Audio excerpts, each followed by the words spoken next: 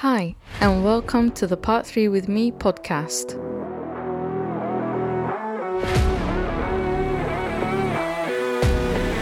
The show that helps Part 3 students jumpstart into their careers as qualified architects and also to provide refresher episodes for practicing architects. I am your host, Maria Scudari. And this week, we'll be talking about the RIBA's plan of work. And we'll be giving an overview today of this. So this subject covers PC2 of the Part 3 criteria, which is for clients, users, and delivery of services. So today will be a general overview of the RIBA plan of work, and next week I will be expanding more on each of the RIBA work stages. Now let's dive into today's episode and start by defining what the plan of work is. So the plan of work was published by the Royal Institute of British Architects, also known as RIBA, and it was originally launched in 1963 as a simple matrix, and the first detailed plan of work was published in 1964. So when it was first launched, its aim was to provide a framework for architects to use on projects with clients, offering greater clarity to different stages of a project. It was then updated in 2007, 2013, and again in 2020, if I remember correctly. Then it produced a number of key project stages, which are the known RIBA work stages, and also into the RIBA plan of work, which provides a shared framework for design and construction that offers both a process map and a management tool, which can be downloaded from the RIBA website. I've provided links in the episode notes to these. So the RIBA work stages, as mentioned in previous episodes, are also a good tool for designating staged payments and identifying team member responsibilities per stage when accessing insurance liabilities. So the plan of work then in return has evolved to include the changing regulatory requirements that occur and to reflect the demands of the industry and the government, because these change quite often, every couple of years. So the plan of work gets updated to reflect these changes. And it first started as a matrix for traditional procurement, but it now includes for multiple procurement routes, for multidisciplinary roles, government gateways, and the RIBA stages. So a key thing to remember is that the RIBA plan of work isn't intended to be a contractual document, but simply to assist the project team in defining the outcomes to be achieved at each stage. So it's a process map, in essence, applicable to a wide range of projects. So as part of that process map, it guides you in establishing a few core tasks during the lifespan of the project, which include agreeing the appointments with the professional team, developing the brief with the client, creating concept design options, coordinating the design, then from that, preparing the planning application, applying for the planning consent, then developing a set of construction information, which help then to prepare the tender. Then you would obtain the consents needed before construction starts. Then you would award the building contract. Then construction of the building would start. Then it would be inspecting the construction as it progresses. And then you finally have the handover of the finished building.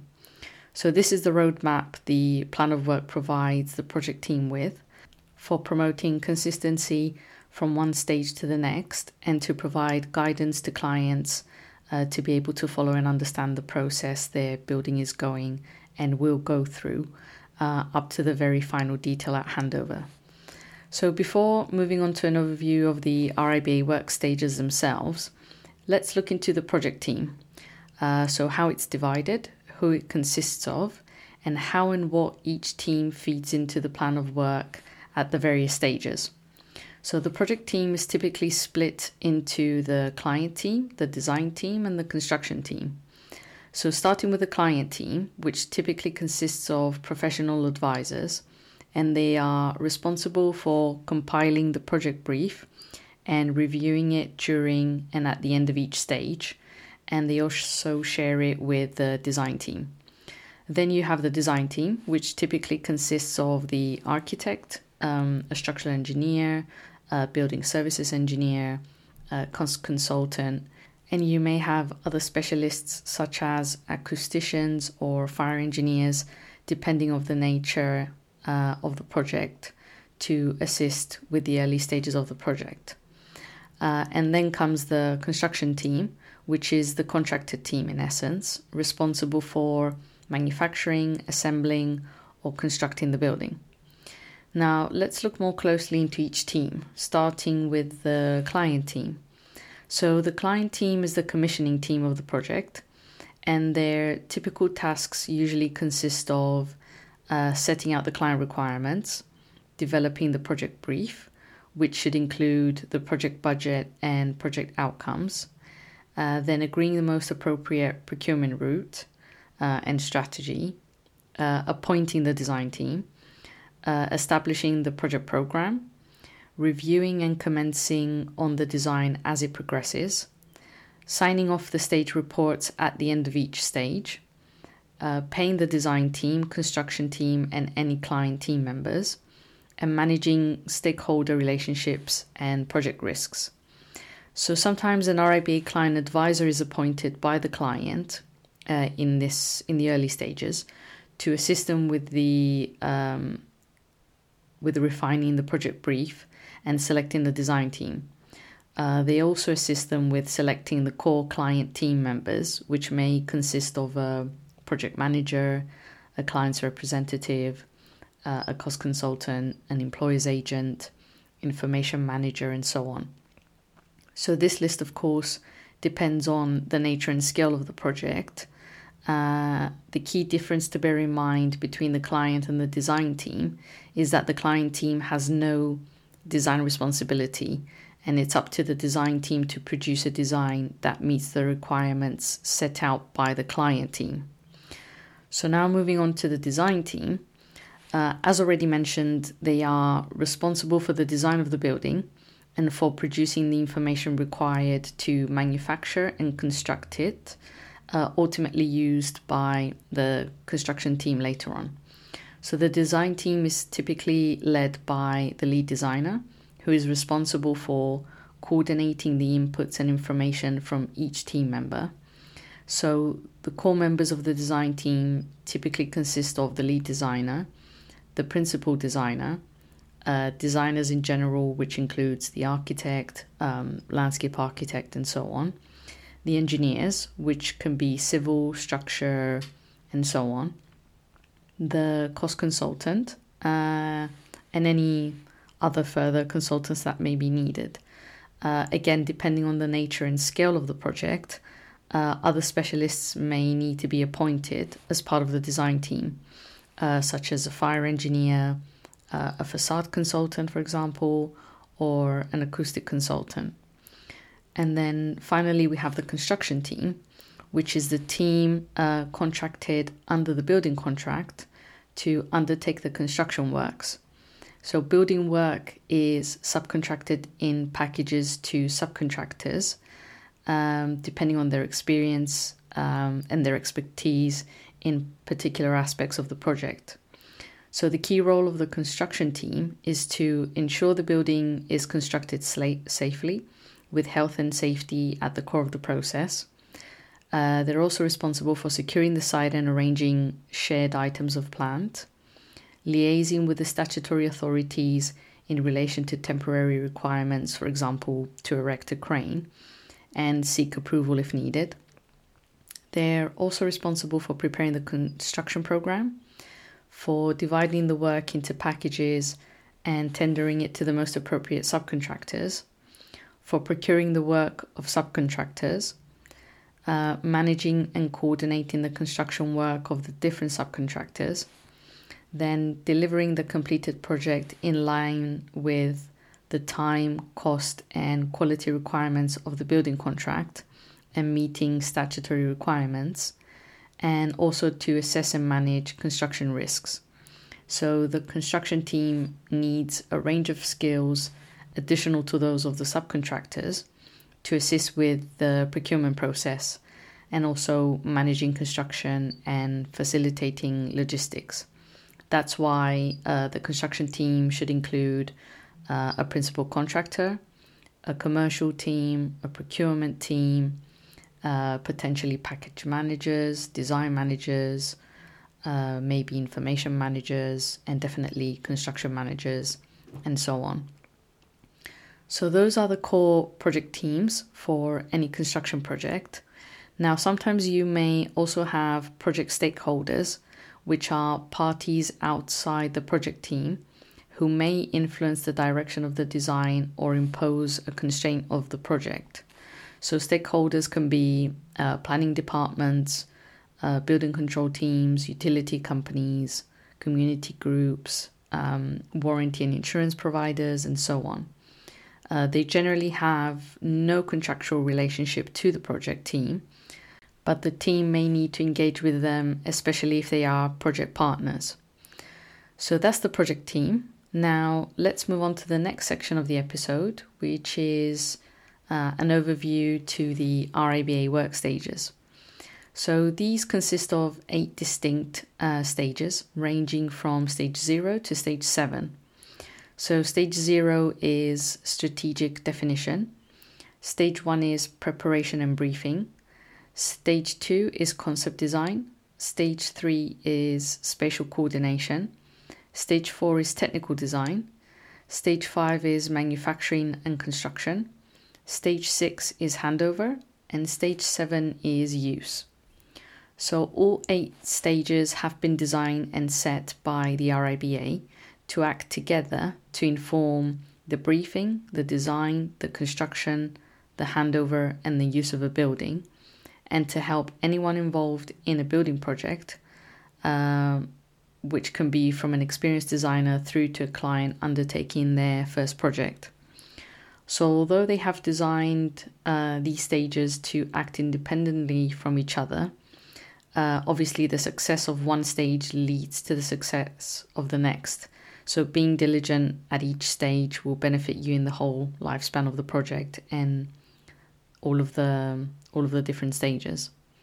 So you'll notice that the plan of work template, which is the one that is set out on a single large sheet, and it has each work stage on it, and each one has a number of taskbars below it that explain the key aspects of each of the stages. So this template can be found in the link attached to the episode notes. So these taskbars contain the stage outcome, which are high-level statements of the core outcomes expected at the end of each stage, including the client's requirements, project brief, and so on. Then the next bar is the core tasks, which are key activities to be completed at each stage. Then you have the core statutory processes, which are statutory requirements to be adhered to at each stage that are set out and expected from planning, health and safety legislation, and the building regulations. So these statutory requirements should have been set out within the project program. Next, you have the procurement strategy.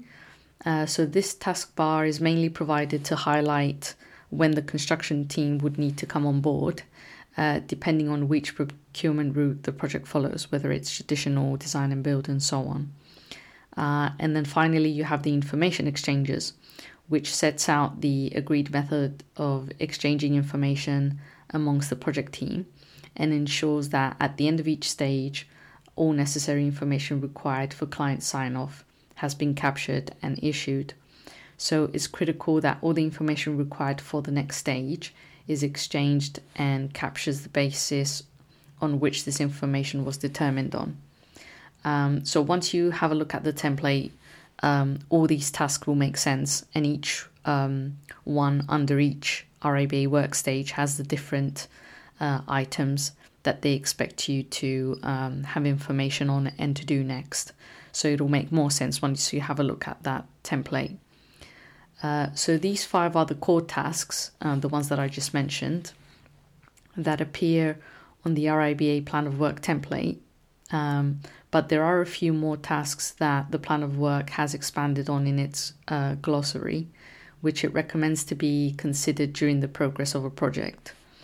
So these additional ones include project strategies, which assist in teasing out specific briefing issues and allowing all team members to contribute to the design process and enabling the lead designer to coordinate the information into the broader design.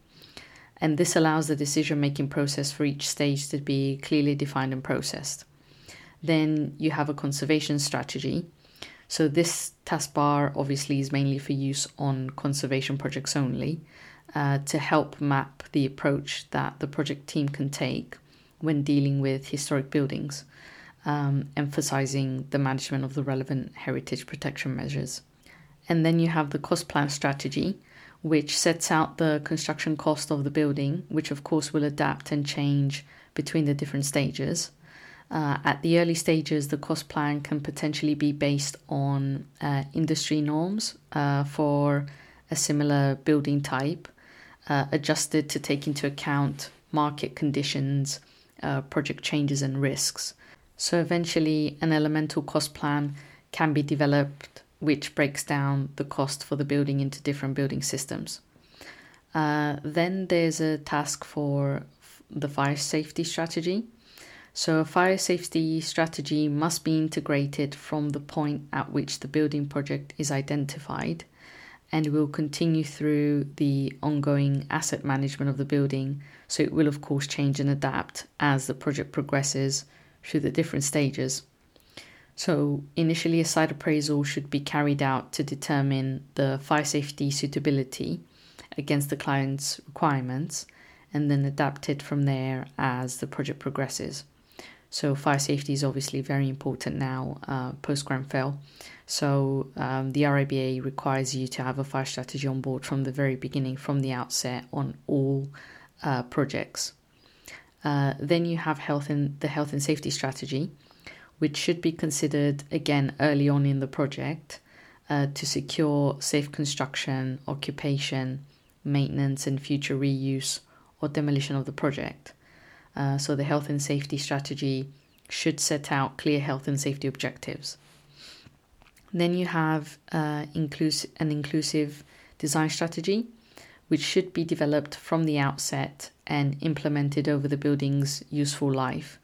This should include accessibility and inclusion for people with disabilities, which meets the Part M requirements of the building regulations and complies with the Equality Act.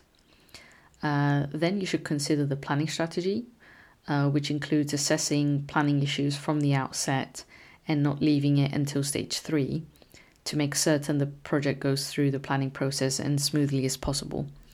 So you can identify early on if there are going to be any potential planning issues, so you can deal with them from the beginning rather than having to go through the headache of having problems with the planning consultants and officers.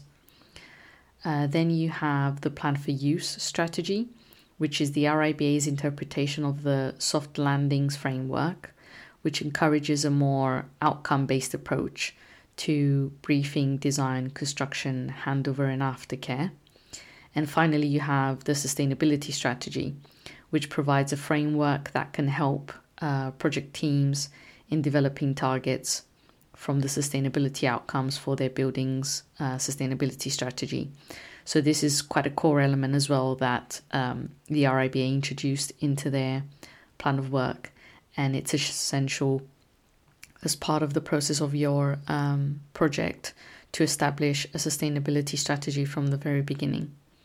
So all these tools are provided and are accessible from the RIBA's website, which I have provided the links to in the episode notes.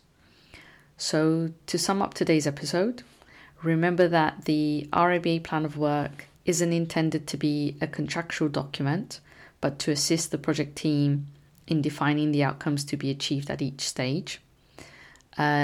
It's a roadmap that provides the project team with guidance and for promoting consistency, from one stage to the next, and to provide guidance to clients to be able to follow and understand the process the building is going and will go through.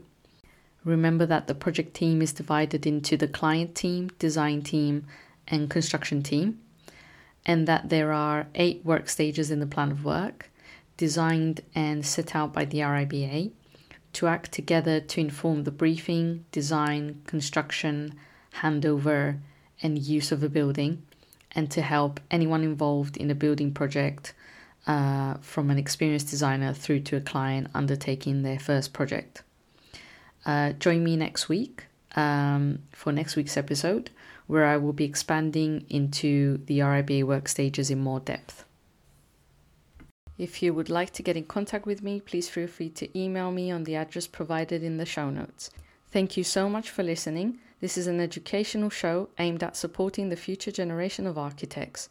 The information, opinions, and recommendations presented in this podcast are for general information only, and any reliance on the information provided in this podcast is done at your own risk.